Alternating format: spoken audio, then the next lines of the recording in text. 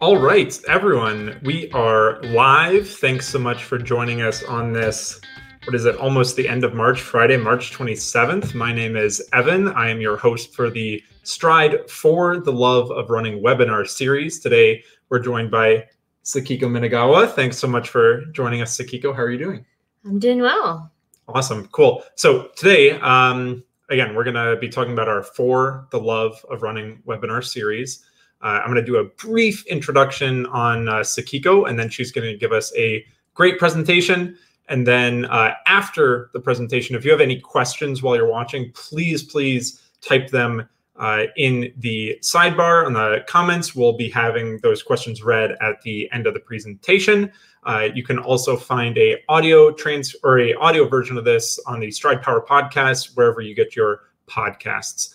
So first, starting out, I'm going to talk about Sakiko. Sakiko is a registered dietitian. She has a master's degree in allied medicine and a bachelor's degree in exercise science.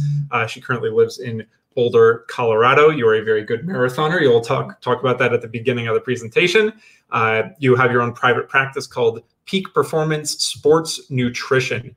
And without further ado, Sakiko, I'm going to turn the tables over to you. Thanks again for joining us, and we're going to get started. Awesome. Thank you. As Evan said, my name is Sakiko Minagawa. I am a registered dietitian living in Boulder, Colorado. So today I'm going to talk a little bit about nutrition and my presentation. Yeah. So here we go.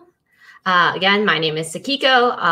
I have my bachelor's degree in exercise science and my master's in allied medicine. And I moved here to Boulder in June of 2019 and started my own private practice called Peak Performance Sports Nutrition. And so, yes, I am a Stride athlete. I have used Stride for both my marathons that I've run. I ran at the 2018 California International Marathon and qualified for the Olympic trials, and then ran again using the Stride for the 2020 U.S. Marathon Olympic trials. And how did that go for you? That went really well, thanks to Evan and his guidance on my power targets, and I was able to hit my power targets and run at my potential. Yeah, and you had a pretty hilly and windy day in Atlanta, and we talked about your data.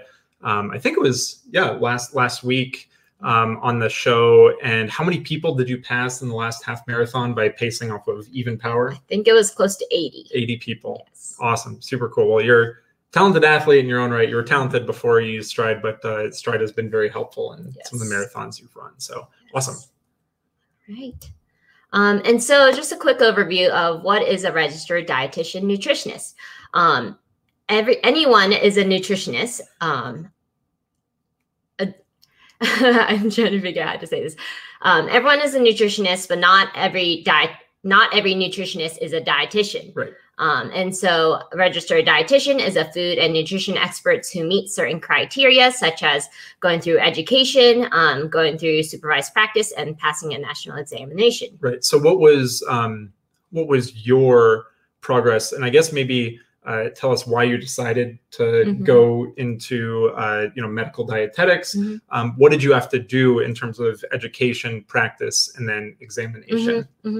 And so I think it was my junior year of undergrad as I competed for the Ohio State University on the cross country and track and field team. I realized that nutrition played a big role in helped me realize that, hey, nutrition is important for sports performance. And so I decided, hey, I want to go into this and in the future help other athletes and individuals with nutrition for their goals. And in terms of education, I did my master's at Ohio State. It was a 3-year program. First year was education, going through all the coursework. And then the second year was doing supervised practice.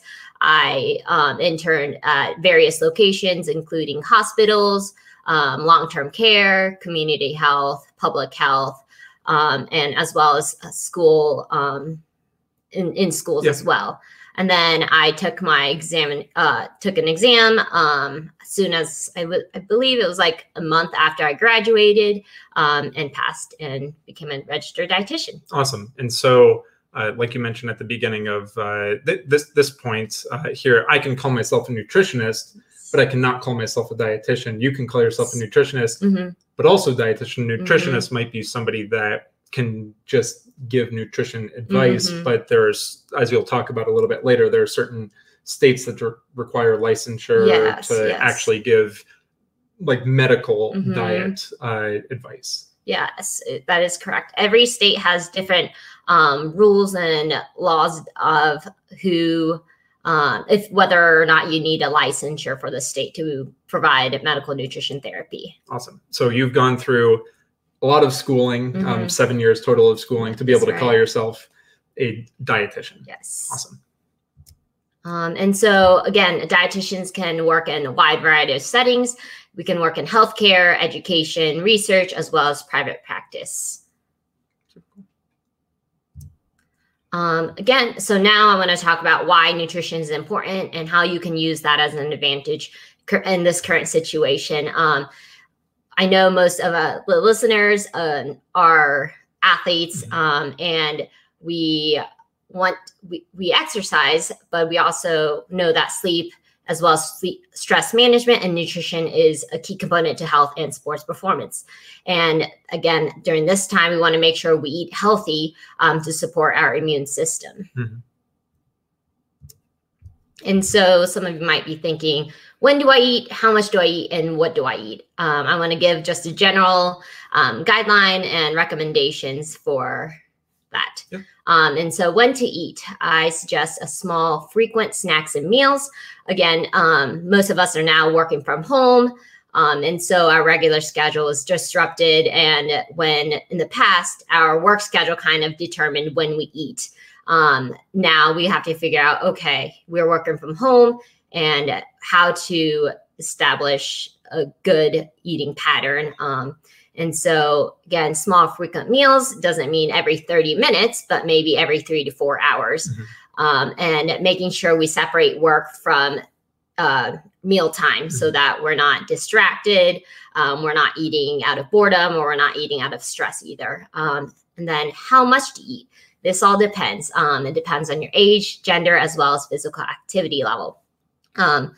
When we work during this time, some people might be exercising less because we are staying at home, or some people might be exercising more because, again, we have the time now and we need to relieve our stress in some ways.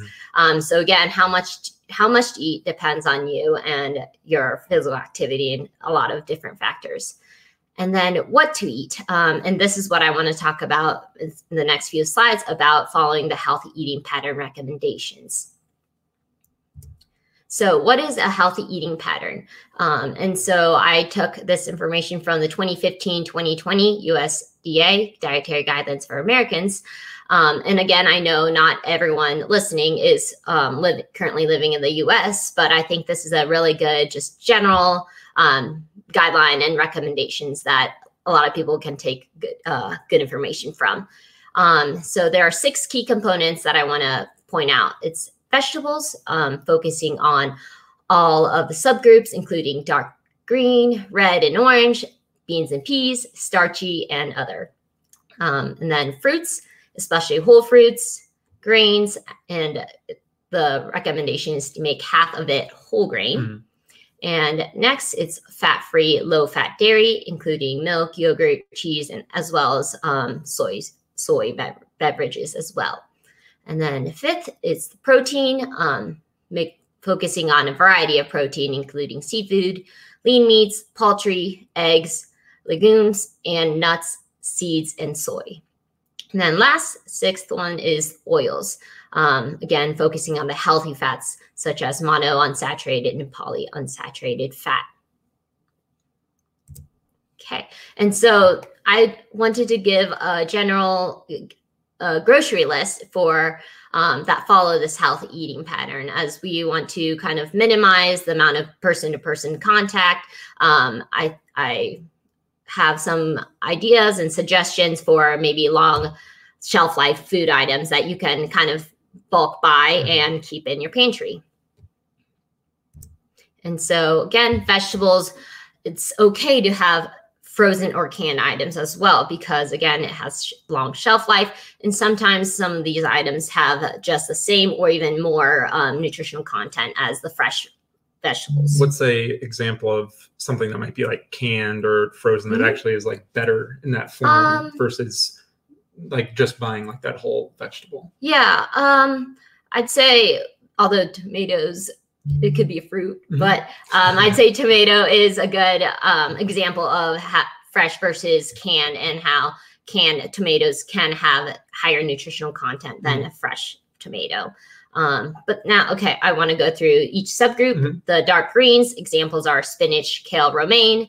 Red and orange vegetables, including bell peppers and carrots. Legumes, including black beans, garbanzo beans, kidney beans, and lentils. Again, you can buy these dried as well, and cook those up too. Then starchy, including potatoes and sweet potato, and then an example is cauliflower.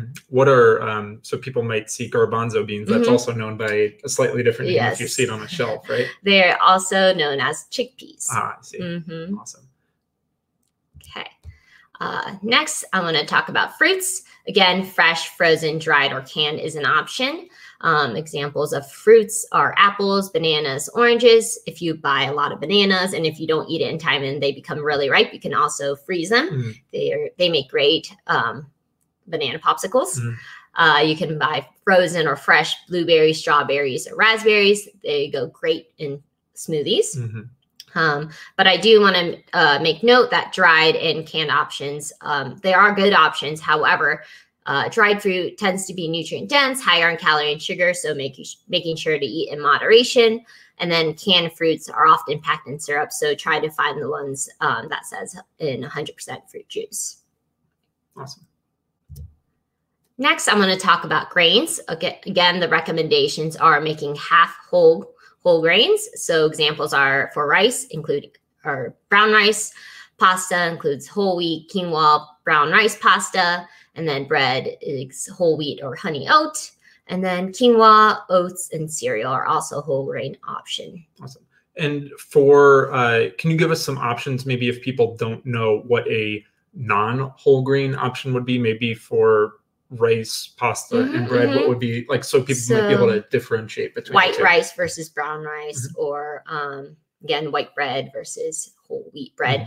Making sure to look at your ingredients list is a good way to figure out, hey, if this is whole grain or not. You want to make sure in the ingredients list there is that word whole in the list. Awesome. Super cool. Next, I'm going to talk about fat-free and low-fat dairy. Again, there are shelf-stable milk and milk alternatives such as soy, almond, coconut, and cashew milk. However, I do want to note that the milk alternatives, sometimes some of those drinks are lower in protein, and so making sure we get protein in other ways as well. Then there's also yogurt and Greek yogurt, as well as cheese. Is there any certain type of cheese you might recommend that people buy in bulk? Is there like a type of people buy maybe like a block of cheese versus shredded cheese, or incorporating it in different ways? Yeah, there's a lot of different options in bulk. You can buy in bulk, and they do tend to have a longer. The cheese do have a long shelf life. Yeah, cool. Next, I want to talk about protein. Good proteins options are seafood. Again, you can buy canned tuna, canned sardines, canned meats, and then lean meats and poultry. You can either buy fresh meats and freeze them, or you can even already buy frozen chicken and all that. Again, and eggs is a great protein source. We want to make sure we eat the entire egg because the yolk and the egg whites have different nutritional composition, and both are great in different ways. You mentioned that eggs might be hard to find. They are hard to find. Last time I went grocery shopping, they only had the very, very expensive eggs, but I but I did get it. And if somebody sees maybe a big carton of normal like white eggs, white shell eggs versus brown shell eggs, what's the difference there? In terms of nutritional composition, there is not a difference. Okay.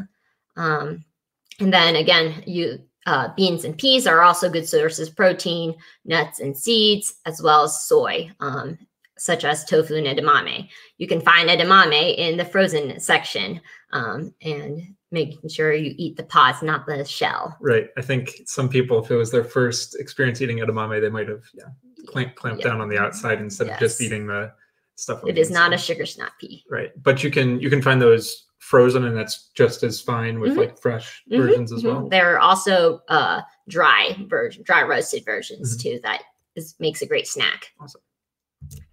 Next, I'm going to talk about oils, including olive, canola, safflower, sunflower, as well as peanut oils. They are also found in food such as nuts and seeds, seafood, and again, avocados. Cool. Is there a type of oil that you might recommend? So you mentioned you can have it in a solid food versus adding it in. So if somebody has a salad, they might add in like a type of oil. Is there a preference just for like ease of addition into your diet from a certain type of oil? If maybe avocados are a little bit too expensive or out of somebody's price range, or somebody might not like seafood as much? No, all these are great sources of oils. The liquid versus oils are fats. There are liquid oil, liquid fat, as well as solid fat, including like butter and all that. But the liquid fats tend to have the higher, healthier fats, including monounsaturated and polyunsaturated. So having the liquid form is a great idea. And is there a type of like seed or nut that's very cost effective right now? Somebody might want to buy in bulk. I know sometimes almonds or cashews are more expensive than peanuts. Yes. Is the nutritional content the same between them in terms of like the oil benefit? No, I'd say, different foods have different benefits. So I guess in the end, it's what you like, and making sure you eat something you like, not because it's best if it's something you like and it's healthy. Right. As long as you're incorporating something out of this type of list. Cool. So here, I wanted to give a sample meal idea. So we've talked about each of the components of a healthy eating pattern. I wanted to give an example that highlights all these six healthy eating pattern in a meal. And so the example I have here is scrambled eggs with toast. This includes 1 slice of 100% whole wheat bread. Scrambled eggs is made out of 2 eggs, spinach, red bell pepper, scallions, and olive oil. And then I also have 1 banana and 1 cup of 1% milk. Evan, where is my vegetables in this meal? All right, the pressure's on me. If I had to use the information that I gathered from some of the previous stuff you've talked about, I'd probably say spinach, red bell pepper, and scallions were going to be the vegetables. That is correct. Evan, where is my fruit? I would say the banana would be a fruit. Awesome. What's another option for fruit if you didn't like bananas? Yeah.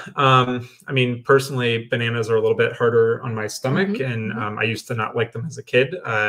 But for me, I could probably imagine maybe having an apple as a substitute, or having like a cup of berries, like strawberries, blueberries, raspberries, like you mentioned. I like buying frozen berries because I find that the fresh ones go very, very quickly, probably before I can eat all of them before they're start to mold. And so something like berries would be a substitute I could imagine as well. That's great. What is an example of grain? Grain, I would say the 100% whole wheat bread would be the option for the grain. That is correct. How about where is my dairy? In this example, I'd say 1 cup of 1% milk would be the dairy example. That is correct. What is an alternative? If you're like me and you don't drink milk, I could substitute soy milk or almond milk, but also maybe something like if you like cheese, you could add cheese on the scrambled egg. Yes, that's as well. A good example. So. Where is my protein?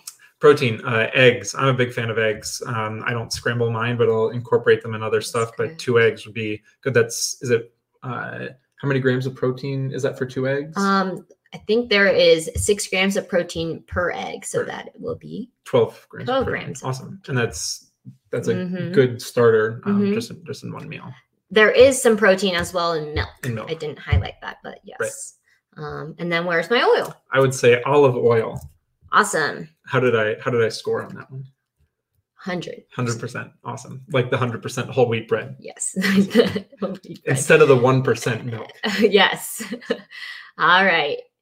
And so the USDA guidelines also highlight some items to limit, such as saturated fat, trans fat, added sugar, and sodium. And so here are the recommendations. The recommendation for added sugar is less than 10% of calories per day from added sugar. And so 10%, what does that mean? For example, if you consume a 2,500 calorie diet per day, that is about 63 grams of added sugar. Mm-hmm. And this is something that people can find on like a food label, or if they track via an app, they can see added sugars. Depends on what you use to track. But in the US, they have changed the food label so that by 2021, I believe, all food labels need to list the added sugar. So there's sugar, because you can find sugar in natural food items, such as milk. There is sugar already in there. But then if, say, chocolate milk, but you have to add, most chocolate milks add additional sugar. So those will be counted as the added sugar. So, and then again, saturated fat, less than 10% of calories per day from saturated fat. Again, the example of 2,500 calories, that is about 28 grams of saturated fat. In terms of sodium, the recommendation is less than 2,300 milligrams per day. However, I did put an asterisk because as athletes, most of our listeners, we exercise, we sweat. So this may not apply to everybody. And your, something like a sports drink that you have might have sodium added to it, or it might be okay to add a sprinkle of salt into the scrambled eggs that you made for that sample meal as well. But monitoring this and maybe making sure that you don't go above a set amount, again, based on your diet, would be something you'd say would be okay. Yes. And then the last recommendation is alcohol.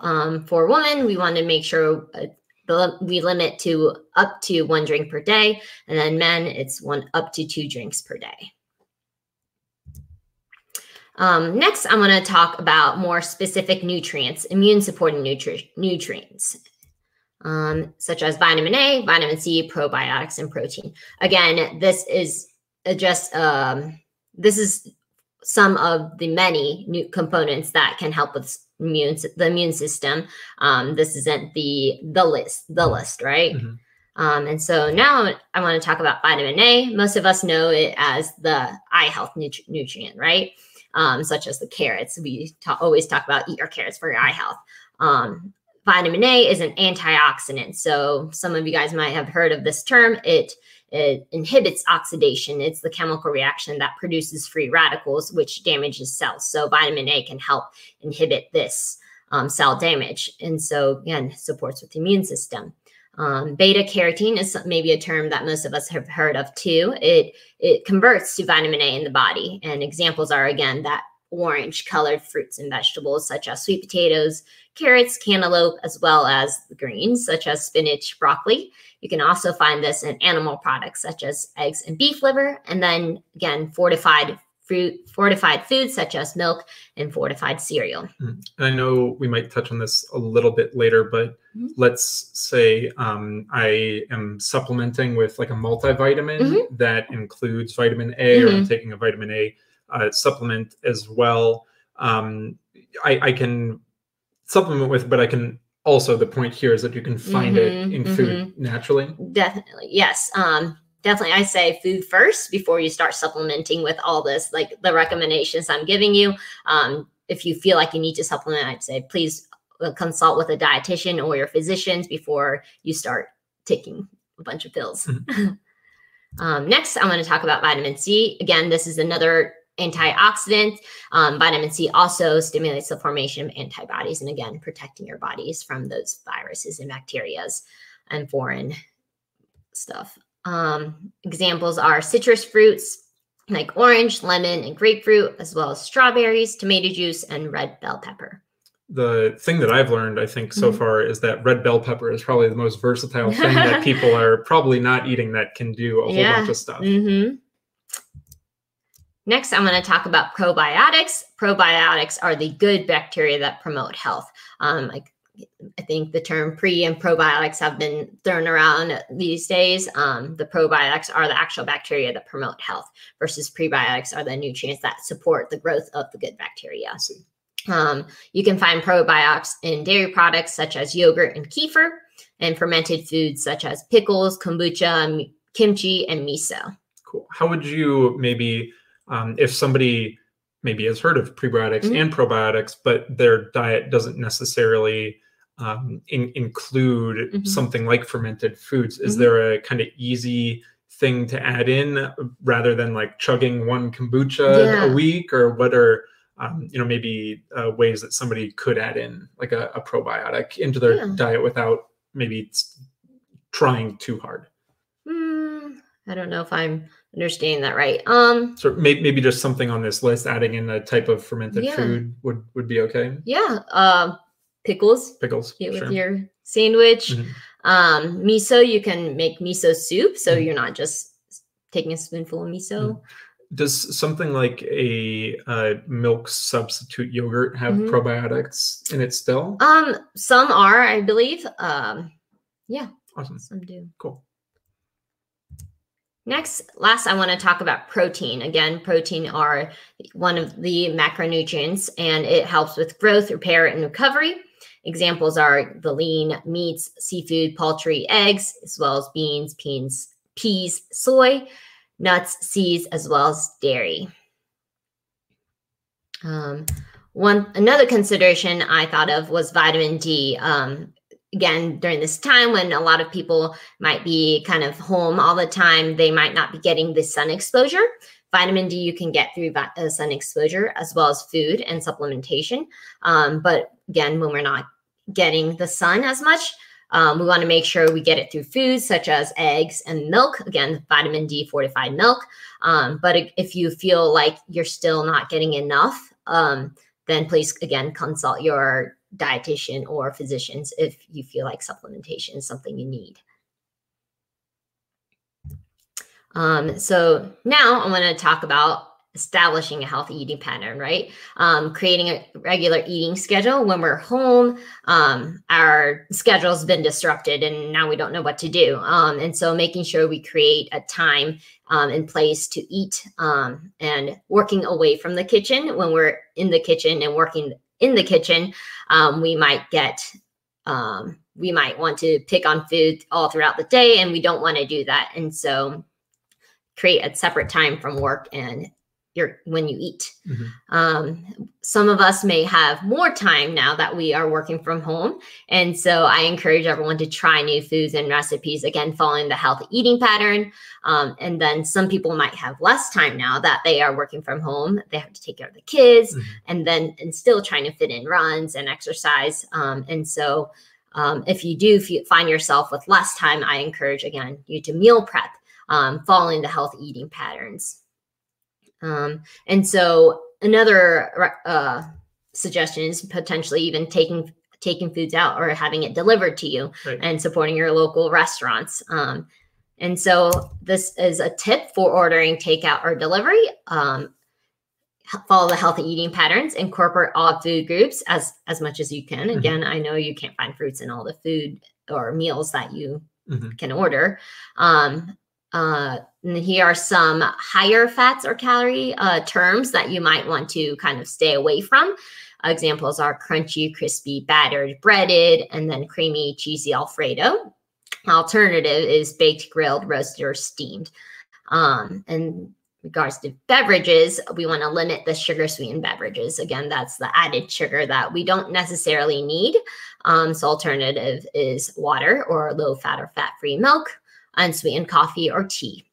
And then lastly, I want to point out your portion size. If we do take out and have it delivered to our home, now we have the ability to plate it to a smaller serving size or the appropriate serving size. Most of the time, the serving size is a lot bigger than what we actually need. And so plating it and portioning it out. You can always save extras for later. Don't feel like you have to eat everything. Because you're not like in the restaurant being pressured to maybe take out. If you're ordering it, you can split it up a little bit better. Right. Super cool. And then let's say somebody says, oh, this is a great guide. Where can they find like a more expansive version of this type of list? So I got this through eatright.org. It is a great resource for food and nutrition recommendations. And again, if you want to know more about this, I encourage you to look at that website. Great. And I think that's it. Awesome. Cool. Yeah. So we have prepared a couple questions based off of the presentation that you gave.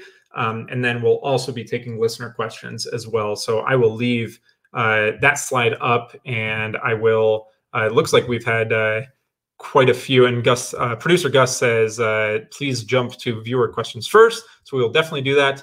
All right, so we have first question here from Johan. He says, ketogenic diet, what is your experience and wins with it? And how do you recommend to do it for most health combined with long running performance without needing to add carbs and stay in ketosis? So I think just from talking with you in the past, you have some knowledge of ketosis. Maybe talk about the ketogenic diet. Do you have any experiences and wins with it? And how do you recommend adding it in for health combined with long running performance? So the ketogenic diet, for those that don't know it, it is the high fat, low carb diet. In terms of experience, I don't personally follow the ketogenic diet. I typically recommend the general healthy eating, balancing out your carbs, protein, and fat. I don't like any of the extremes. However, there are research that shows ketogenic diet beneficial for certain population groups, especially the epileptic patients. However, in terms of athletes, there isn't enough evidence to recommend ketogenic to everyone. I think, again, it depends on the person. If someone came up to me and said, hey, I want to follow a ketogenic diet, I would discuss about potential benefits as well as consequences of ketogenic diet. Again, however, there isn't enough evidence to recommend that to everybody. Does that answer the question? There's a follow-up one here too from Johan as well. How do you measure the level of fat burn currently to be able to track level of fat burn over time to follow up on improvements, more long run power available through higher and higher fat burn? So I think you have some experience collecting data like this. Yeah, measuring level of fat burn. So through respiratory quotient, amount of the volume of carbon dioxide expired versus oxygen inspired, you can determine what kinds of fuel you're using at that time. However, that's not very, not everyone has access to that. So I'd say in terms of measuring it, that's the best way in research or in the lab setting. So you have experience researching as well, and you have experience with maybe some other connections. Can you talk about how some people maybe in the scientific field do collect data like that? And is there any practical example of somebody being able to utilize it in their personal training, or is it still relegated to the lab and data collection in that way?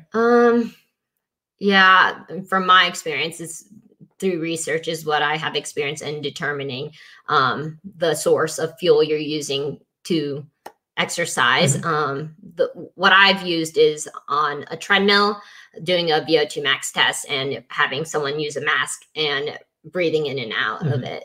And that's how you monitor, again, that you said that respiratory quotient. Awesome. It's not maybe as practical yet, but if somebody was able to maybe have access to that, they could find over set tests over periods of time that they were having a higher level of fat burn at the same given power or the same given testing situations. And your dietary composition, can affect what you burn at different intensity levels too. And so that's where nutrition plays a big role in the fuel you're using Awesome. during exercise.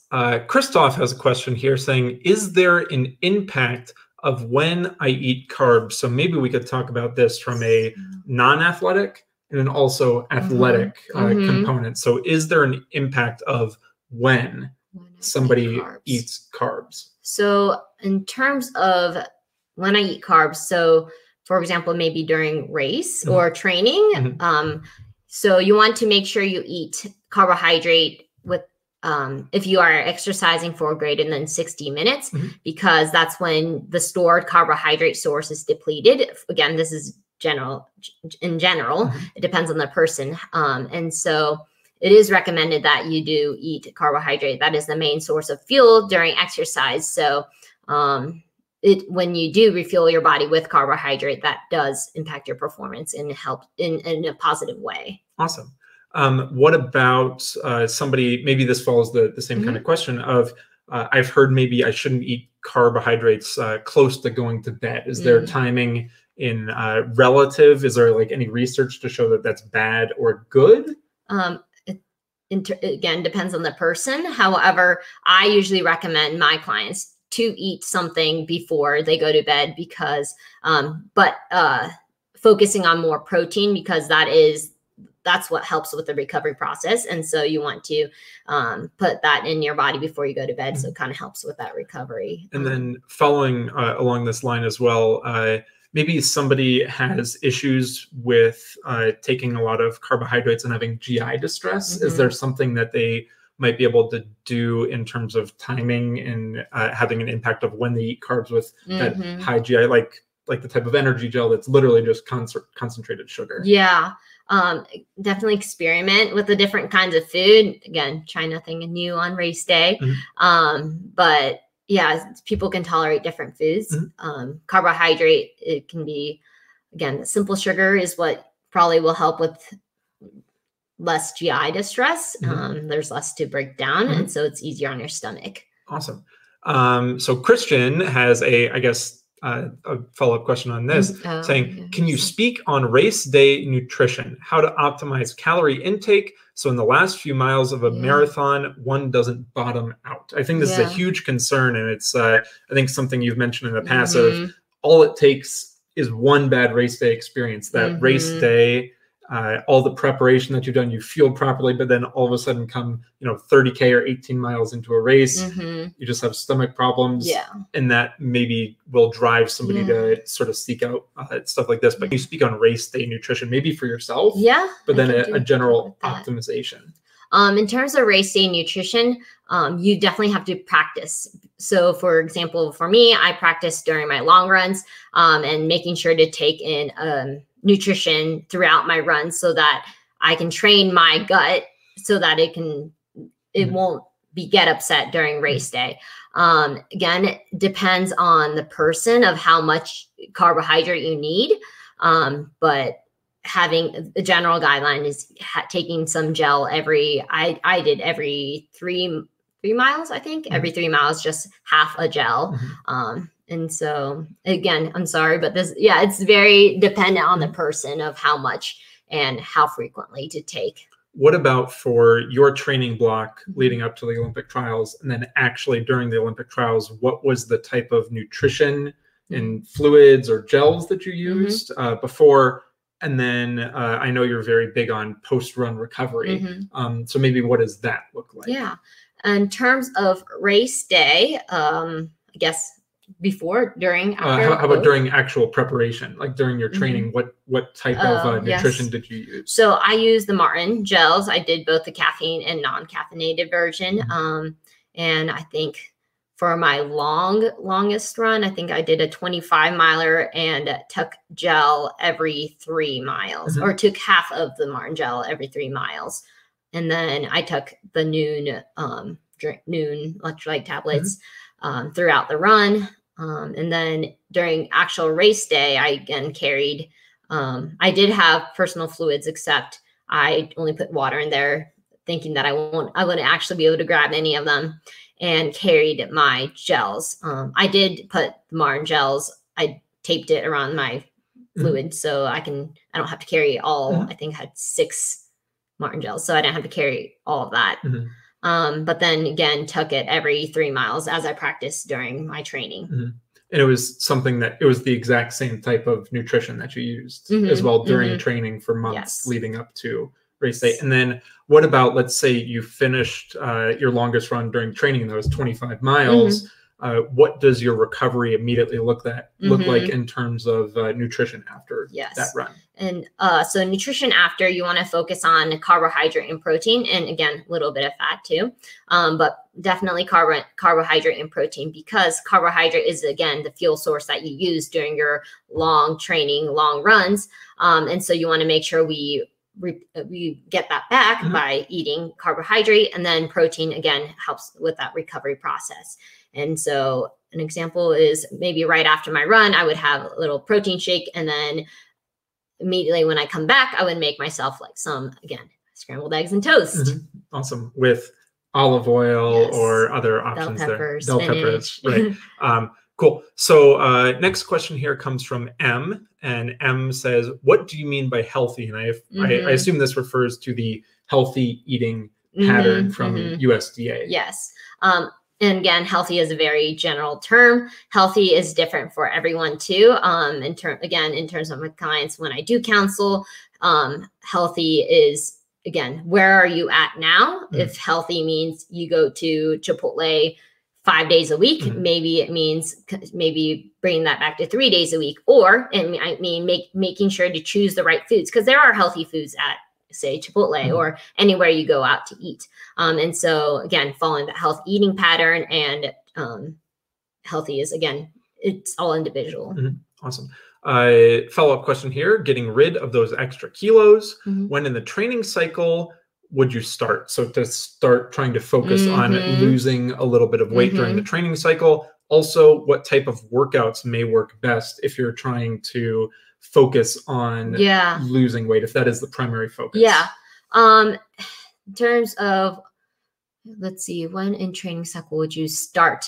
So let's say I have a 16-week marathon block. Maybe I want to be to a race weight that is 5 kilograms, so about 10 pounds lower than I am right now. When would you recommend, if a client said that they wanted to lose about 10 pounds by race day?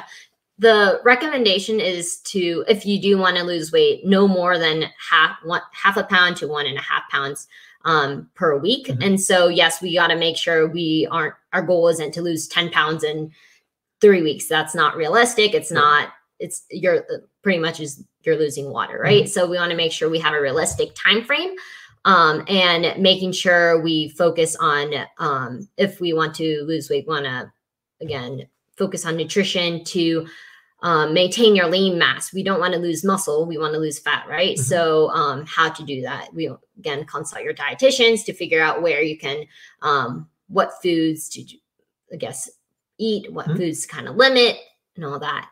And then what types of workouts, again, in terms of weight loss, you can't just do it through nutrition. You can't just do it through physical activity. You want to make sure you do both. And so I can speak about nutrition in terms of workouts. I think consult a coach, like a running coach. Right.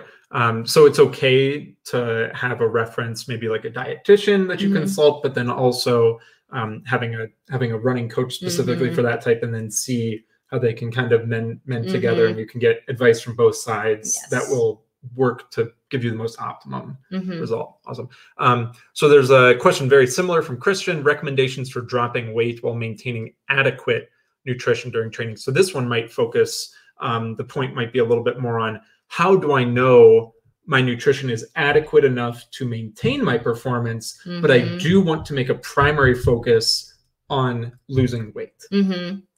Recommendations for dropping weight, focusing again on that healthy foods. Yes, calories do matter in terms of weight loss, but making sure we do it in the right way, and not dropping your weight like drastically. Again, that half pound to 1.5 pound is the recommendations. We want to make a lifestyle change. Again, I don't like the really diet because it's very extreme, and just focusing on health eating patterns. so that it can be a lifelong change. Great. So we have 4 more questions here. If you do have any questions before we finish up these, we'll definitely get to them. Please drop any questions you might have in the question bar. Next one says, hi from Austria. So a lot of people watching this worldwide. Yes. As a coffee lover, how does the caffeine influence us as runners? Can it maybe even support us on hard runs? You mentioned that you use a gel specifically with caffeine in it. I think it was 100 calories. Yes, it's 100 calories from sugar, but then also 100 milligrams of caffeine. I think, I'm not exactly sure. Yeah. I'm also a coffee lover. Caffeine does have ergogenic benefits, so it does help with performance. However, I do want to make sure everyone, not everyone can tolerate caffeine. And so again, in terms of performance, I try out the nutrition that whether caffeine does work with your GI system or if it doesn't, because although caffeine does have some benefit in terms of performance, if you can't tolerate it and you have to stop to go use the restroom, then you're better off not using that nutrition with caffeine. And yeah. Awesome. Super cool. So next question here is Ohio gozaimasu from Tokyo. How do you keep your nutrition pattern for races abroad? And that's from Naoto.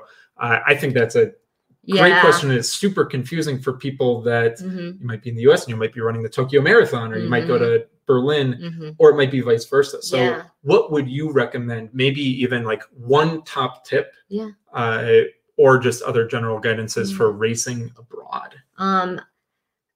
I'd say if you can take it through the airport and all that, take the food that you are used to eating. Again, we want to try to minimize trying new foods before race.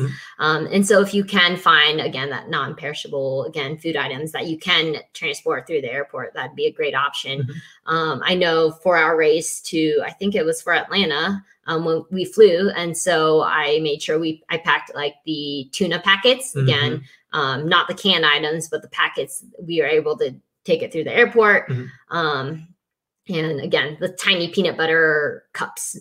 So yeah, that's great. I have maybe one input on this is, in the US, if I'm flying to California to run a marathon, I make sure that I find a supermarket that has sweet potatoes, rice, tuna, tofu, eggs, something like that, and keeping things as similar as possible instead of being in the US and then flying all the way to Japan and just not knowing where to go. Maybe do a little bit of research ahead of time too would be a good kind of tip for helping keep things as normal as possible, because that's a huge thing that you might have as an influence on race day is if you can't control anything else, try to control your meals as best you can so that alleviates that stress part as well. So then maybe what if somebody's racing abroad? Would it be helpful maybe to research what type of fuel that the race course will have and maybe fuel with that during training? Yep, that's correct. Most races do tell you what gel or fluid that they're providing. And so if that is something that you plan to take, making sure to find that item and trying it out before you just randomly take it and not sure what you just drank or tasted. Awesome. All right, next question here is from Paul, and he says, what's best for very early morning starts before a swim or a run? Fasted, so not eating anything. If not fasted, how do I avoid GI issues during exercise? So I think it's 2 points. Is it okay to do fasted training in the morning for certain types of training? And then also, if you're not going to be fasted, how would you avoid GI issues during your workout? I do recommend having something, even if it's something really small, before your exercise, swim, runs. Again, that simple carbohydrate. You can be, again, half a banana. Having something is better than nothing. And to avoid gastric issues, again, you can train your GI system. And so maybe it's this week you try a quarter of a banana before you go out and run or swim. But then next, you'll maybe be able to build up to a whole banana.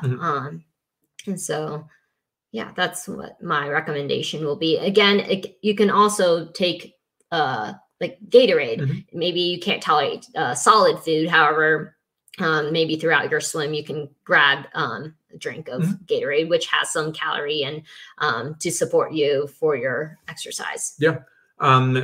I have one kind of follow-up on this is I've heard of branch chain amino acids, so BCAAs, being targeted specifically for people that are doing fasted training, maybe like weight training in the morning or doing a higher intense thing. Is there any merit to taking BCAAs, or what is your opinion on those? There are some research that shows that the branch chain amino acid do help with repair and that muscle recovery.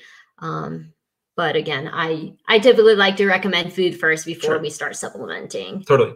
Awesome. So yeah, follow-up question exactly like this one. What do you think of fasting before exercising in the morning? Yeah. Maybe the spin on this one would be, do you have to do anything on the other end of your training? So afterwards, should you fuel more? Should you fuel to your normal amount in your, maybe your breakfast or your first meal after that fasted training? If you do fasted training in the morning. In terms of fasted training, again, I do like to recommend eating something, again, even if it's a little bit before your training, because again, that carbohydrate is the main source of fuel before exercise. So we want to make sure we fuel our body to let it run or exercise to your potential. Awesome. And if somebody is maybe wanting to experiment in fasted training, but they normally fuel how you say they are, what would maybe be a realistic progression they could make if they maybe want to start with 1 day a week of not eating something before a light morning activity? What would maybe be something you could recommend in terms of progression there? I think if you were to, definitely don't go all out, make small changes and making sure you adapt to it. Awesome. This question is from Jim. What type of protein would you recommend before bedtime? So I've heard that, whey protein is big, or maybe there's casein. I know there are some different points, but what type of protein would you recommend? Honestly, it's really protein that you can tolerate, making sure your GI system is okay with it, because some people can't tolerate certain proteins. There are so many different protein supplements out there. So yeah, find the flavor item you like. Again, in terms of food items that I could recommend is, again, yogurt maybe, or maybe a glass of milk before you go to bed. It's a good example of real food protein before bedtime. How close would you say before, turning off the light and going to bed, would you say would be okay for timing? Should I chug a glass of milk and then sprint into bed and jump into bed, or should I leave some time there? Well, first, again, it also depends on when your meal before that is. Say some people eat dinner at, say, 10 p.m. and they go to bed at 10:30. I don't want you to eat dinner and then, I got to eat something and chug another milk or something like 15 minutes before. So it really depends on what time your dinner was. But again, making sure, I'd say my recommendations are making sure we eat something every 3 to 4 hours. And so if your dinner was, say, 5:30 p.m., I do recommend you having something before you go to bed, so that you're not empty all throughout the night. Awesome. Tito says, thanks for the webinar. This is really helpful. Yay. Thanks for the positive comment. And then M has a question here. The amount of gels you say is 3 times the manufacturer's recommendation. If it's something like, I know the GU brand puts on their thing, it says like 15 minutes before and then every 45 minutes afterwards. Let's assume every 3 miles is 8 gels per race, depending on your ability. 400 grams is massive. What's your take on the recommendation? Before you answer, I can give a specific example from me. You mentioned that you had like the personal fluids and the personal bottles. That's pretty typical on the like elite side if you have water bottles prepared for you. But if you have to carry all your gels, having a lot of gels, it does feel like a massive amount to consume because you're not drinking it. You're just trying to squeeze like a gel like or eat a gummy or something like that. In some of the marathons I've run, I've been able to get 650 to 700 calories during the whole race because I'm using a fluid that's really, really dense in terms of calories, but it tends to sit okay. But if it is a concern for being able to stomach 8 gels per race, how would you maybe recommend somebody not, taking a gel every 20 minutes and instead 45 minutes? Yeah. Again, it depends on the duration of your activity as well as intensity too. Right. So again, say someone's running a 3-hour marathon at very intense, or someone's running a 6-hour marathon, it's still at their intensity. The maximum intensity. Yes. Yeah. And so again, 3 gels every 3 miles, it may not be the right recommendation for someone else. Right. It might be too much, it might be too little. And so what is your take on the recommendations? Again, it really depends on the person of how much you can, how much is optimal, right. And how much you can actually tolerate. Right. Awesome. We have one question here from the Stride team before we answer one last listener question here, talking about, let's see, what's your pick? Which one out of these 4 topics would you like to address? I don't know. Let's say what's okay. What was the biggest breakthrough that you had in terms of nutrition strategy that you made to your diet that led to your biggest performance breakthrough? Yeah. I think there are a couple points that I can point out. Going from collegiate running up to like 10K and now to, again, transitioning to that longer half marathon, the change, something that helped is, again, learning to fuel during my runs. That's not something that I did as a collegiate athlete, and now incorporating nutrition throughout the actual training has helped me tremendously. Besides training, I think meal prepping has helped a lot. Having food readily available that I can, for example, I like to make soup every weekend so that when it's lunchtime, I can just go in the fridge and microwave it and know that I have healthy food readily available, not have to like look or prep, because by the time I'm prepping, maybe I'm too hungry and then I'm eating random things. So making sure to meal prep has been very helpful. Let's see. So we have 2 questions. These would be the last 2 questions because we're approaching an hour. We have a question. Would you recommend salt tablets for training and or races? So these are specific concentrated sodium tablets. Yeah. Everyone sweats at different rates. Some people are very salty sweaters. Some people are not. Personally, I don't take a salt tablet. Maybe I could use it or not. But again, it depends on the person whether you need a salt tablet or not. If you find yourself cramping very frequently, maybe that is something that you might want to look into. Awesome. And then we have a last question here. Just for the sake of curiosity, could you tell us what the watts per kilogram target was for the trials? Ooh, I'm not sure what my watts per kilo was. Have to do some really quick Evan math gave there. me a target range of, I think it was 195 to 200 watts. 197 to 201. 197 to 201. Yeah.